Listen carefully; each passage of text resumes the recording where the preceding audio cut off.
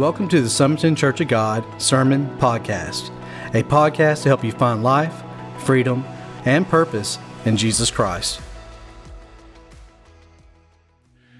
I want you to take your Bibles this morning, and I want you to go with me to the book of Ephesians in the New Testament, to the book of Ephesians, chapter 4. And once you have turned there to the book of Ephesians, chapter 4, just open your Bible, just hold that spot, because I promise you, I'll get there shortly. One of my favorite miracles in the Bible is found in John chapter 11, where Jesus supernaturally and miraculously raises Lazarus from the dead.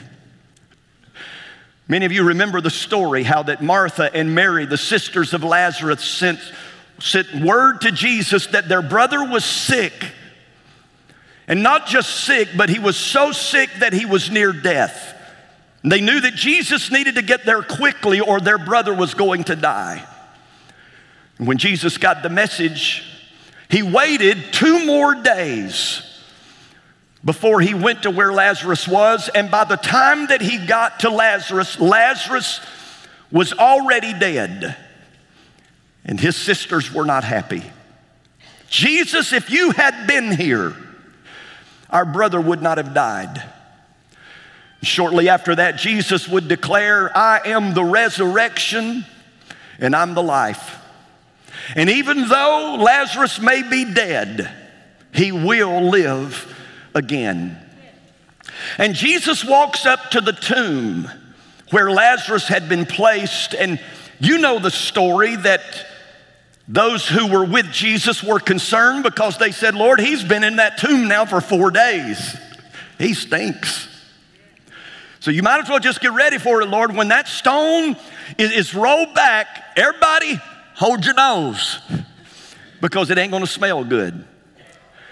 And Jesus, as only Jesus can, he declares, Lazarus, come forth. And listen to what the Bible says here in John chapter 11, verse 44. It says that the dead man came out, his hands and his feet wrapped with strips of linen and a cloth around his face. And look at what Jesus said. Jesus said to them, take off the grave clothes and let him go. The title of my message today, take off the grave clothes. Jesus knew that Lazarus was no longer a part of the dominion of death. Therefore, he no longer needed the clothes of death. He no longer needed those grave clothes. All those grave clothes were doing was binding him up and keeping him from being transferred into the dominion of life. All those grave clothes were doing was keeping him bound, keeping him afflicted, and not allowing him to be who he was to be or to do what God had called him to do. And when I began thinking about this story, when I begin thinking about this particular passage of Scripture, I see that it is a picture of every one of us here this morning who are followers of Jesus Christ. Because listen to what the Apostle Paul says in Ephesians chapter 2, beginning at verse 1. He said, once you, talking about us who are now believers, he said, once you were dead. We have a tendency sometimes to forget that, don't we? But once we were dead because of our disobedience and our many sins. We were all, before Christ, we were all dead like Lazarus. Our lives stunk. We were dead because of our trespasses and because of our sins. Dead because of our disobedience and our many sins. And then he goes on in verse 2 and he says, you used to. Hold on just a minute. Let me say that again. Not still do. Somebody help me here. Say amen. Not still do, but he said you used to live in sin, just like the rest of the world. Obeying the devil, the commander of the powers of the unseen world. He is the spirit at work in the hearts of those who refuse to obey God. How many of you remember your life before Christ when you knew what was right? You really knew what the will of God was for your life in a sense, but you refused to do it. You refused. You would even hear the truth. You would even hear the word of God spoken, but you would refuse to obey God. That describes so many of us here this morning before Christ. But then notice what he says in verse 3. He said, all of us used to, not still do. That's tweetable. Used to, not still do. All of us used to live that way, following the passionate desires and inclinations of our sinful nature. Whatever our heart desired, no matter how evil those desires were, we did whatever our heart desired. And then he goes to verses 4 and 5, and I love this because this is where the transformation takes place. He says, but God, who is so rich in mercy. That's got to be one of my favorite descriptions of God right there. That God is rich in mercy. That is, God, even though the wages of sin is death and every single one of us deserve to die, God did not give us what we deserved. God gave us what we needed, which was a Savior to take care of our sin problems. But God, who is so rich in mercy, and he loved us so much. Oh, aren't you thankful today for the love of God? Because even our life prior to Christ, God still had mercy on us and God still loved us, that even though we were dead, and let's not forget that, folks, every single one of us, spiritually speaking, before we met Christ, we were dead. Dead in our trespasses, dead in our sins. And here's the bad news. We could not in and of ourselves do anything about it. So not only were we dead in our trespasses and without sins, we had no hope apart from God. And he said that even though we were dead because of our sins, notice what he did. He gave us life. Aren't you thankful today for the life of God? Says that he gave us life when he raised Christ from the dead. He said it is only by God's grace that you have been saved, for he raised us from the dead. Exactly what he did for Lazarus in a physical sense, he has done and made possible for every one of us in this room here today in a spiritual sense to be raised from death in our trespasses and sins to life in God, life in the Holy Spirit. Amen. I wonder if there's anybody here this morning that has experienced that kind of a resurrection in your life today. That you have been spiritually resurrected. You have been spiritually made new. Amen. That's how Paul described it here in 2 Corinthians 5 and 17. He said, therefore now, if anyone is in Christ, he is a new. Everybody say new. He is a new creation. Listen, when you come to Christ, he doesn't just transform you into a new and improved you. He doesn't just renovate your life. No. He gives you a brand new life. And Paul describes it like this. He said, the old things have what? Passed away. We don't have anything to do with that anymore. The old things have passed away. Behold, all things have become new. All things have become new. You're not just a better person, you're a new person. Did you hear me? You're not just an improved person, you are a brand new person. And Paul says the old has passed away. Do you know how he says it in Colossians chapter 3? He said that you have got to put to death that old nature. You've got to put to death the old life. That's why he would say in Galatians 4, that's why he would say, I have been crucified with Christ. Nevertheless, I live. Even though I'm dead, I live. I've been crucified with Christ, nevertheless I live, yet not I, but Christ lives in me. And Christ lives through me.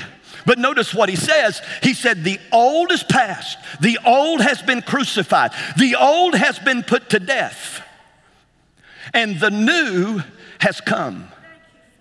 And basically what Paul is saying to each and every one of us in this room here today is that what happened to Lazarus now has to happen to us. We have got to take off the grave clothes. There's too many believers that are still trying to live their life in Christ with the old grave clothes still on. He didn't say put on the new over the old. He said, kill the old, get rid of it, and put on the new. Here's how he says it, beginning in Ephesians 4. Now we're at the passage I asked you to turn to with me this morning. In Ephesians chapter 4, he said, so I must tell you this. And he says, I must insist on it. He said, because the Lord agrees with me on this. He said, I insist on it in the Lord, that you must no longer live. No longer. Notice he doesn't say continue living like, he says no longer are you to live like this. He said no longer live as the Gentiles do. Now you need to understand the context in which he's using the word Gentiles here. Because many times in Scripture, Gentiles racially and ethnically just refers to anyone who is not a Jew. But in a spiritual sense, when Gentiles are used, it's talking about those who are ungodly, those who are still pagans, all of those who are still unbelievers, all of those who are still like what we used to be. And so he says, I tell you this and insist on it in the Lord, that you must no longer live as the pagans do, as the ungodly do, as the unbelievers do, in the futility of their minds. And here's what Paul is saying. He said, you are no longer to live like you used to live, and you're no longer to live like those who don't know God live, because you now think differently than they think. Their thinking leads nowhere, because all they think about are temporary things. Thinking that the temporary is what's going to fulfill them. Thinking that the temporary is what's going to satisfy the desires of their heart. And as you've heard me say before, what they don't understand is that God has put eternity in their heart, and that temporary things cannot satisfy a heart that God has put eternity in. Only eternal things can satisfy. And so because of that, those who are still pagans, those who are still without Christ, those who are still ungodly, they are futile in their thinking. Their thinking leads them nowhere, because all they think about are temporary things. And Paul is saying that's not how you are anymore. You don't think about temporary things. Your hope is attached to eternal things. And so he says, no longer live like they do, no longer think like they. And I find it interesting here that the Apostle Paul starts with thinking, because that's what repentance is. The first step of being saved is repentance, a change of mind, a change in how you think. We don't think the way that we used to think, and we definitely don't continue to think the way the world thinks, right? And so he says, I tell you this and insist on it in the Lord. You can't live like that anymore because that's not who you are any longer. You don't live like the Gentiles do in the futility of their thinking. And then he goes on in verse 18 and he says, they are darkened in their understanding. They're where you were in the dark, but you're no longer there. You're now in the light. So he says, you don't live anymore in the dark. Because he says they are darkened in their understanding. Now listen, that doesn't mean they're stupid. They have the wisdom of the world. They can be smart. They can pass all the tests and be in the highest of positions, but still be in the dark as it relates to spiritual matters. That's why somebody can be smart, and I don't mean to be offensive, and stupid at the same time. Intelligent, maybe this is a better way to say it, a more Christian way to say it. Intelligent, but ignorant at the same time. They're in the dark. It would be like me going into a funeral home, into a morgue, and try to carry on a conversation with a dead person. It doesn't matter how loud I speak, and it doesn't matter how clear I speak, they can't hear me. They can't understand me. Why? Because they're dead. And people who are dead spiritually, it doesn't matter how loud you talk to them. It doesn't matter how clear you put it. They don't hear it. They don't get it.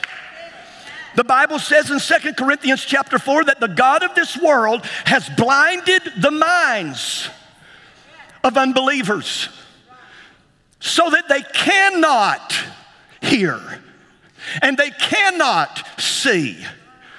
And he says that they are darkened in their understanding. Now understand, he's trying to let us know this is not how we live anymore. And he says that they are separated from the life of God. What is it that separates us from God? Sin separates us from God. You know what I discovered last week? Talking about some of the topics that I talked about, even though I read it directly from the Word of God, and it was not my opinion, even though it is my opinion, and it is fact, and it is the truth of God's Word, people don't like it when you tell them they're sinning. They don't. They know it's wrong. They know they shouldn't do it. Call it anything, but don't call it sin. I just call it what Jesus called it. We call it what God called it. It is sin. And sin is what separates us from the life of God. And notice what he says, they're darkened in their understanding. They're separated from the life of God because of the ignorance that is in them. They don't know the truth. They really don't. And let me tell you why they're darkened, separated, and ignorant. It's because of the hardening of their hearts. They have heard the truth so many times, and they've had the Spirit of the Lord deal with them so many times, and they've resisted Him and resisted Him and resisted Him, and disobeyed and disobeyed and disobeyed, and rebelled and rebelled and rebelled, until now their hearts are hardened, and as a result of their hearts being like a rock, they are darkened, they are separated from God, and they're living in ignorance because they refuse to receive the truth. The truth can't get in because of the hardness of their hearts. Hey folks, I can remember this being me before Christ. That word hardening there doesn't just simply mean to be hard like a rock. But it means to be hard to the point that it's lost feeling, calloused, lost, it's paralyzed, doesn't feel anything. And that's why he goes on to the next verse and says, having lost all sensitivity. This is why people can sit in a service where there is undeniable activity of the Holy Spirit and never be moved by it. Never feel a thing. You can walk out of this building and one person can look at the other and say, wow. And the other one, what you talking about? I didn't feel anything. I thought that was just a dead, cold, dry experience. Because see, the more you deny the Lord, the more you resist Him, the more you disobey and rebel against Him, the harder your heart gets, and the harder your heart gets, the more insensitive you become to the activity of the Holy Spirit and to the truth of God's Word. And so notice, because they have lost all sensitivity, they have given themselves over to sensuality. We talked about it last week. That now, every evil thing in their heart that their heart desires, they're doing it. And they're not staying in the closet to do it. They're coming right out in public because they have no sensitivity, they have no shame, they have no guilt, there is no conviction. They don't care what man thinks, they don't care what God thinks. All I care about is this is a desire that I have, and I want this desire to be fulfilled. That's what happens when you continually reject the Lord and your heart becomes hard and insensitive to the things of the Lord. You don't care anymore. And then it goes on and says that they gave themselves over to sensuality so as to indulge in every kind of impurity, and they are full of greed. Going after things that they do not have a right to possess. It's what leads people to steal from their neighbors. Because they don't care a thing about their neighbors. All they care about is their neighbor has something I want, and I don't care who I have to injure to get it. I don't care whose innocence I have to take. If I want it, I'm going after it. And I don't care who I have to trample over. I don't care who I have to stomp over. I don't care who I have to hurt in the process. They are motivated. They are driven by their greed, driven by their sexual and their sensual desires. Sounds like I'm preaching the same thing I preached last Sunday, doesn't it? But it's in a totally different context. Paul here is preaching to the church at Ephesus. He's preaching to people who used to be a part of the culture of Ephesus, which was the most wicked city at that particular time. And Paul said, I know you used to be a part of that culture. I know that a lot of places that you walk past every day, you used to hang out. You used to hang out at Wesley's. And now I know that every time you drive by, you're tempted to want to stop and go in again. That's the kind of people that Paul is talking to. Because they've been brought out of darkness into light, but they are being tempted every day and being tried to be persuaded every day to come back into the darkness from which God had brought them out of. And Paul said, no, that's not who you are anymore. You don't do those things anymore. You don't go to those places anymore. You don't think that way anymore. You don't talk that way anymore. You are to take off your grave clothes and be who God's called you to be. Amen. And then he goes to verse 20 and he says, but after describing the Gentiles, he said, that, however, is not the way of life that you learned.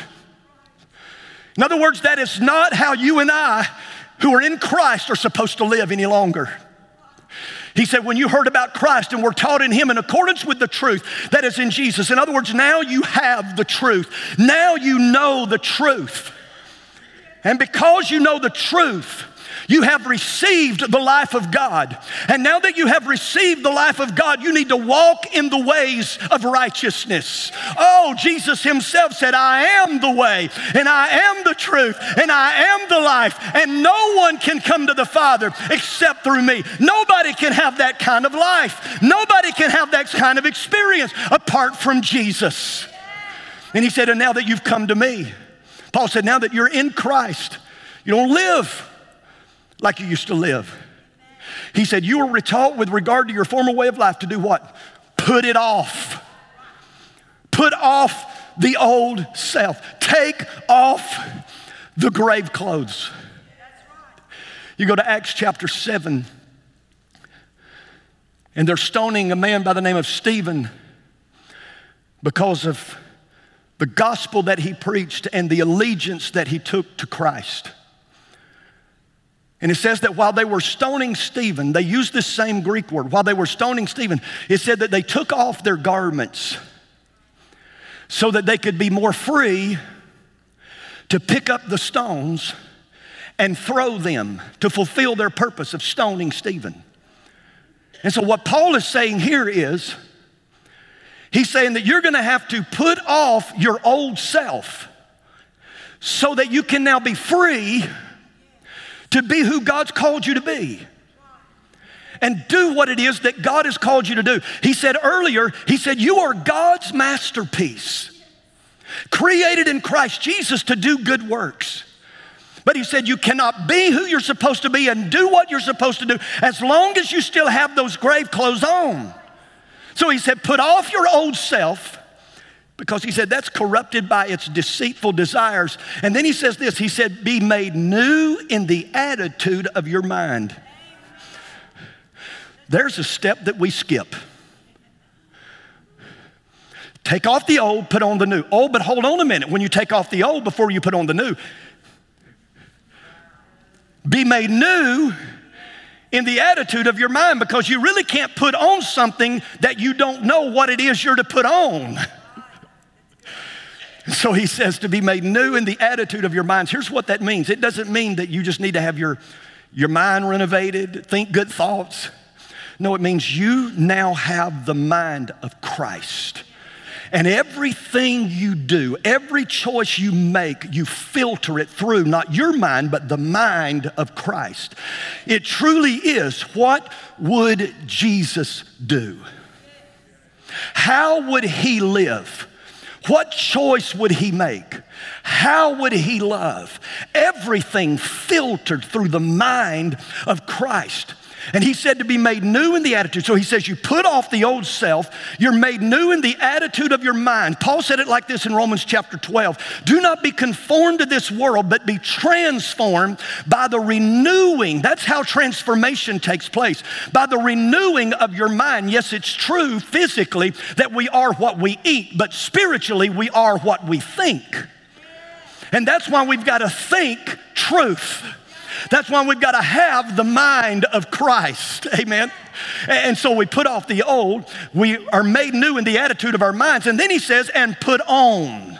I'll talk about this in a couple of weeks. And put on the new self, created to be like God in true righteousness and holiness. You see, you take the grave clothes off and you put the grace clothes on. The clothes of righteousness and the clothes of holiness. That should be the garments that we are now wearing in our new life in Jesus Christ. I'm enjoying preaching this. I don't know if you're enjoying getting it. Because I believe if there's one thing that can change our nation, it's when Christians live like Christians. And Christians act like Christians. And Christians love like Christians. And we stop trying to be Christians living in our grave clothes. But we take our grave clothes off and we put on the clothes of righteousness and holiness. It's just another way of saying we need to be children of light. Amen. He said, put on the new self created to be like God in true righteousness and holiness. And then notice what he does. He goes to meddling. He starts to specifically mention sins that you need to get rid of. Therefore, each of you must put off falsehood, lying. Because evidently some folks in the church, some Christians still had on the grave clothes of lying. They'd not taken those clothes off. Let me tell you something about lying. It stinks. It smells like death. You say, well, I don't lie. You ever cheated on a test? You ever cheated on your income taxes? Pastor, you done started meddling now. You ever made a promise that you didn't fulfill? You ever exaggerated? Have you ever flattered somebody for your own selfish purposes to help you get to a position that you want, and you say something to somebody flattering them that may not be true, but you say it for your own personal gain? You see, lying can show up in a lot of different ways. And he said, what we got to do is we got to put that off. You got to crucify it. In other words, he just says, stop doing it. Stop lying. And speak truthfully to your neighbor. And when he talks about a neighbor there, he don't mean just your next door neighbor. He means your other brothers and sisters in Christ. And he says, for we are all members of one body. Now let me ask you something. If I touch something hot and my brain lies to me and tells me it's not hot but it's cold, that's going to affect my whole body, isn't it? That's why I need the brain to communicate correctly to my body the truth, because it affects my whole body. And listen, that's exactly what it does in a spiritual sense in the body of Christ. Lying affects the whole body. And then he goes on and he says this, not just put away falsehood, but he says, in your anger. So deal with your anger. He says it this way in a translation, be angry, but sin not. So anger in itself, that is righteous anger, is not a sin. It's your response to it. How many of you have ever have ever said this? You make me so mad. Do you know what you just said? You just said that person made you who you are. I've said it before. I'll say it again. You cannot control your circumstances. You cannot control what people do to you, but you can control how you respond. And he says, in your anger, do not sin. Don't let the sun go down while you're still angry. You know when the best time is to forgive? Now. Right now. Don't delay. Don't wait. You know when the best time is to reconcile? Right now. Stop putting it off. Stop sweeping it under the rug. Stop thinking it's just going to go away. No, it's not. You got to deal with it, and you've got to deal with it now. That's what he's telling us. And do not give the devil a foothold. And you remember in Genesis chapter 4, you've heard me say this. In Genesis chapter 4 with Cain and Abel, when Cain was mad at God because he accepted Abel's sacrifice, but he rejected his. And God told Cain, he said, Cain's sin crouches at the door. And he says that it desires to have you. And he said, but you must master it. In other words, Cain, your response to your anger right now is so important, because you will either move away from sin or you will move into sin. And what did his anger cause him to do? His anger, because he didn't deal with it, led to him murdering his brother. And you listen, Jesus taught this himself. Anger is the first step towards murder. That's why Jesus said that if you have anger in your heart, you have committed murder. Now put this together. He first off talks about lying, moves to anger that leads to murder. What is the devil? He is a liar and the father of lies. And he's saying, listen, when you lie, you're not acting like Jesus. You're acting like the devil. And when you're angry, you're not acting like Jesus. You're acting like the devil. And then notice the third thing he says, and anyone who has been stealing. What is the devil? He comes to steal, kill, and destroy. And Paul is trying to get these people to understand, when you lie, When you're angered to the point of murder, and when you steal, you're not acting like Jesus, you're acting like the devil, who is a liar and the father of lies, who is a murderer and who is a thief. And he said, anyone who has been stealing, steal no longer. Again, I don't steal. Well, do you report all your income on your income taxes? Whoa. Do you pay back what you borrow?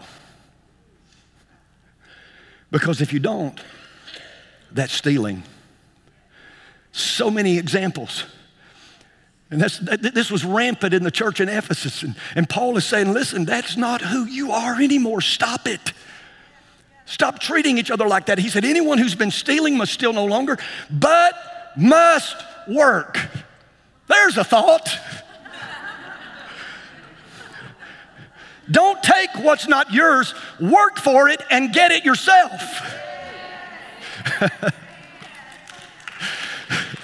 But you must work. Doing something useful, look at this, doing something useful with your own hands. That means you're responsible for working to provide for you.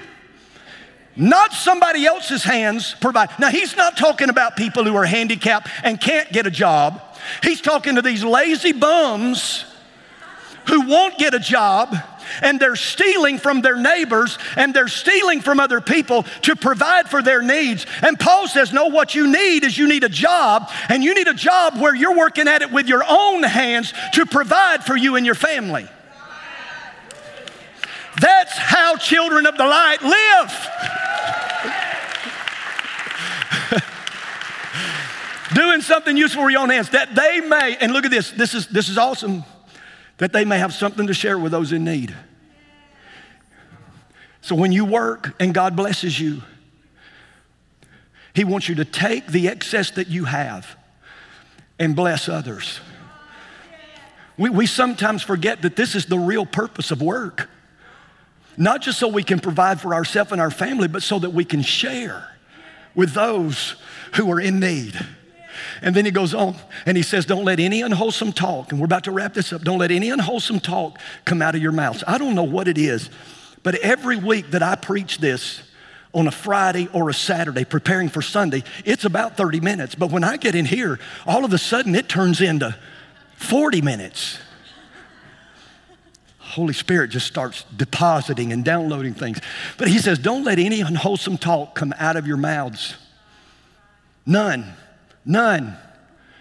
But only what is helpful for the building, for building others up according to their needs.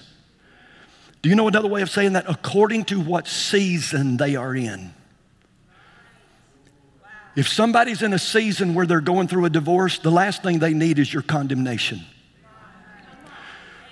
Something that's going to tear them down and make them feel worse than they already do. In that season that they're going through, you need a word that's going to encourage them in that season. If somebody's having problem controlling their kids, the last thing they need from you in that season of their life is a word that's going to make them feel worse than they already do. In that season, you need to pray that the Holy Spirit will give you a word that will lift them up and that will encourage them, something that is beneficial to those who listen, because that's what children of the light do. They don't tear down with their words, they build up with their words. And let me tell you what Scripture says, that there is a very close connection between the heart and the words that come out of our mouths.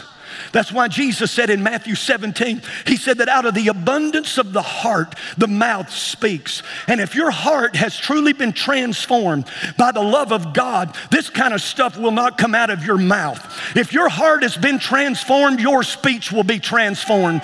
And you will speak words of life and words that build up and words that edify. Oh, amen. And then he goes on and he says, and don't grieve the Holy Spirit, because all of this does. All that we've just talked about, it grieves the Holy Spirit, with whom you were sealed for the day of redemption. And then he just wraps it up. And he says, get rid. Take off the grave clothes. You're not dead anymore. You're not in the dominion of darkness anymore. You're not in the dominion of death anymore. You're in the dominion of life now. Live like it. So he says, get rid of all bitterness. Everybody say all. All bitterness. Those grudges have got to go. Refusing to reconcile, it has to go. Because bitterness leads to rage and anger. Anger is that smoldering within, and rage is that outburst from without. And then he says it turns into brawling, fighting with your fist, and slander, fighting with your words.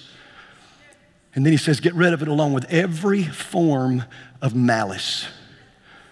That is the intention and the desire to do hurt and harm to other people. Get rid of it. They're grave clothes. They stink. And they have no place in the wardrobe of a child of God. Amen? Just one more scripture, and Tanya, if you'll go ahead and begin to play. In Matthew chapter 22. And I've never seen this parable in this light until this week as I was studying. But in Matthew chapter 22, Jesus is sharing a parable about a king whose son is getting married, and they're having a wedding banquet. And so the king gives an invitation, because in that culture, if you had a child that was getting married, there were two invitations. The first one would go out as an invite, and the second one would go out as, okay, things are prepared now, everybody come. And in this parable, Jesus said that the king gave the invitation, sent his servants out, gave the invitation. And then once the banquet feast was prepared, he gave the second invitation. Okay, now everybody come. Now we know what this is a picture of. This is a picture of God the Father and the Son, the marriage supper of the Lamb, or entering into a relationship with the Lord Jesus Christ. And the invitation was given, everybody come, and guess what? Nobody showed up. Everybody rejected the invitation. Some of them even took the messengers, the servants that were sent with the good news, with the gospel of inviting. They tortured and they killed the messengers and the servants. And I'm telling you, we're headed there. We're already seeing it in parts of this world where people are losing their lives because of the gospel they preach. And so God in his grace and God in his mercy, where there's normally just two invitations, God gives a third, because he's a God of grace and he's a God of mercy. He sent his messengers out and he said, okay, those that didn't come, they didn't deserve to be here. He said, now I want you to go into the highways. I want you to go into the hedges. He said, I want you to invite anybody that wants to come to come. Now, don't you know that if you were out on the streets and all of a sudden you got that invitation and it was time for you to go right then, that wouldn't give you time to go home and change your clothes. You would have to come as you are. And the king knew that. And so you know what the king did? He supplied the wedding garments for them. But notice what happens. In Matthew chapter 22, verse 11, it says that when the king came in to meet the guests, he noticed a man who wasn't wearing the proper clothes for a wedding. He rejected the gracious gift of the king. This is a person who rejects the grace of God and thinks that in their own righteousness they can get into heaven, and in their own righteousness that they can have a relationship with God. He rejected the garments of righteousness and holiness. He rejected the garments of the king and tried to come in with his grave clothes on. It's basically what the parable is about. And Jesus noticed that he didn't have the proper clothes on. His friend, he asked, how is it that you're here without wedding clothes, without the proper attire? But the man had no reply. And so the scripture says, then the king said to his aides, bind his hands and feet and throw them into the outer darkness where there will be weeping and gnashing of teeth. Why? Because there's only one way to have a relationship with God. And it's by grace, through faith. You can't get in with your clothes on, your works on, your grave clothes on. There has to be a change, a transformation that takes place in your life where you take off the old and you put on the garments of righteousness and holiness. And then when you do that, there will come a day when you will stand before the Lord and He will say, well done. Welcome in. And some of you need to know this morning, listen to me. God has provided the way through Christ. There is no other way.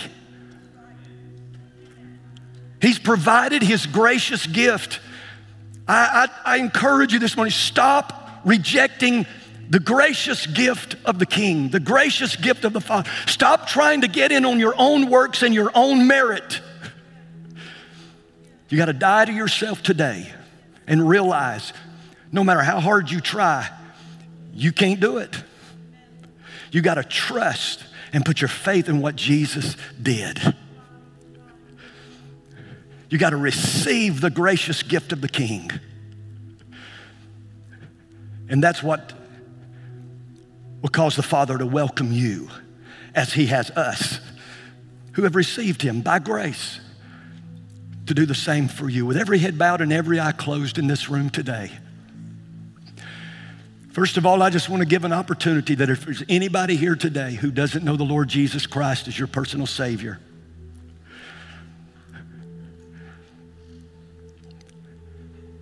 that you will make a decision today. It's your choice. It's your decision. The King can give the invitation. He can even provide the means and the gifts that you need. But you have to make the choice to receive by faith what He's provided for you. I wonder if there's one person in this room here today, maybe you've been in this position before where you've been given this opportunity and you've rejected. Maybe you've heard these kinds of messages before where the truth of God's word was preached and you chose to reject and to disobey the word of the Lord. But today, I believe can be a different day. Today, you can make the right choice. Today, you can make the right decision. And if that's you, would you just lift up your hand? If you would say, I'm ready to change my clothes today. I'm ready to take off the grave clothes. And I'm ready to put on the grace clothes. Is there anybody here this morning who would say that? Amen. God bless you, honey. I see you. Bless you. I'm going to ask everybody in the room, if you would please, to stand with me right now. 2 or 3 hands just went up. And in just a moment, I'm going to lead you in a prayer of salvation. But I also want to say this morning to every believer in this house. You are not who you used to be. So stop living like you used to live. Get rid of the grave clothes. There has to be intentionality on your part to take those things off, to crucify, to put those things to death. You can't put on the new nature over the old nature. The old nature has to die, has to be done away with, and then the new nature put on. So those of you who don't know Jesus this morning, I want you to repeat this prayer after me. Say, Lord Jesus, thank you for loving me so much that you left heaven and came here to this earth. And you faced everything that I would face. And you were tempted in every way that I was tempted. Yet you never gave in to the temptation. You never sinned. But you lived a perfect, sinless life. And Jesus, thank you for dying on the cross for me. And thank you, Jesus, that even after being put in a tomb, that 3 days later, you rose again. And now say this, say, I believe, Jesus, that you are alive today and that you are seated at the right hand of God the Father in heaven, and that you've been praying for me. And today, Jesus, your prayer for the salvation of my soul has been answered. Hallelujah. I come to you, Jesus. Forgive me of my sins. In Jesus' name. Amen. Amen. Hallelujah. Come on, let's thank God for those that have prayed that prayer this morning. Well, I hope that you were blessed and inspired by today's message. We here at Summerton Church of God believe that God is a God who still does miracles, and we're seeing it on a weekly basis. People's lives being transformed by the power of God, being saved, healed, and delivered for the glory of God. And we want you to experience for yourself. So why don't you come and be our guest one Sunday here at Summerton Church of God? I look forward to personally meeting you.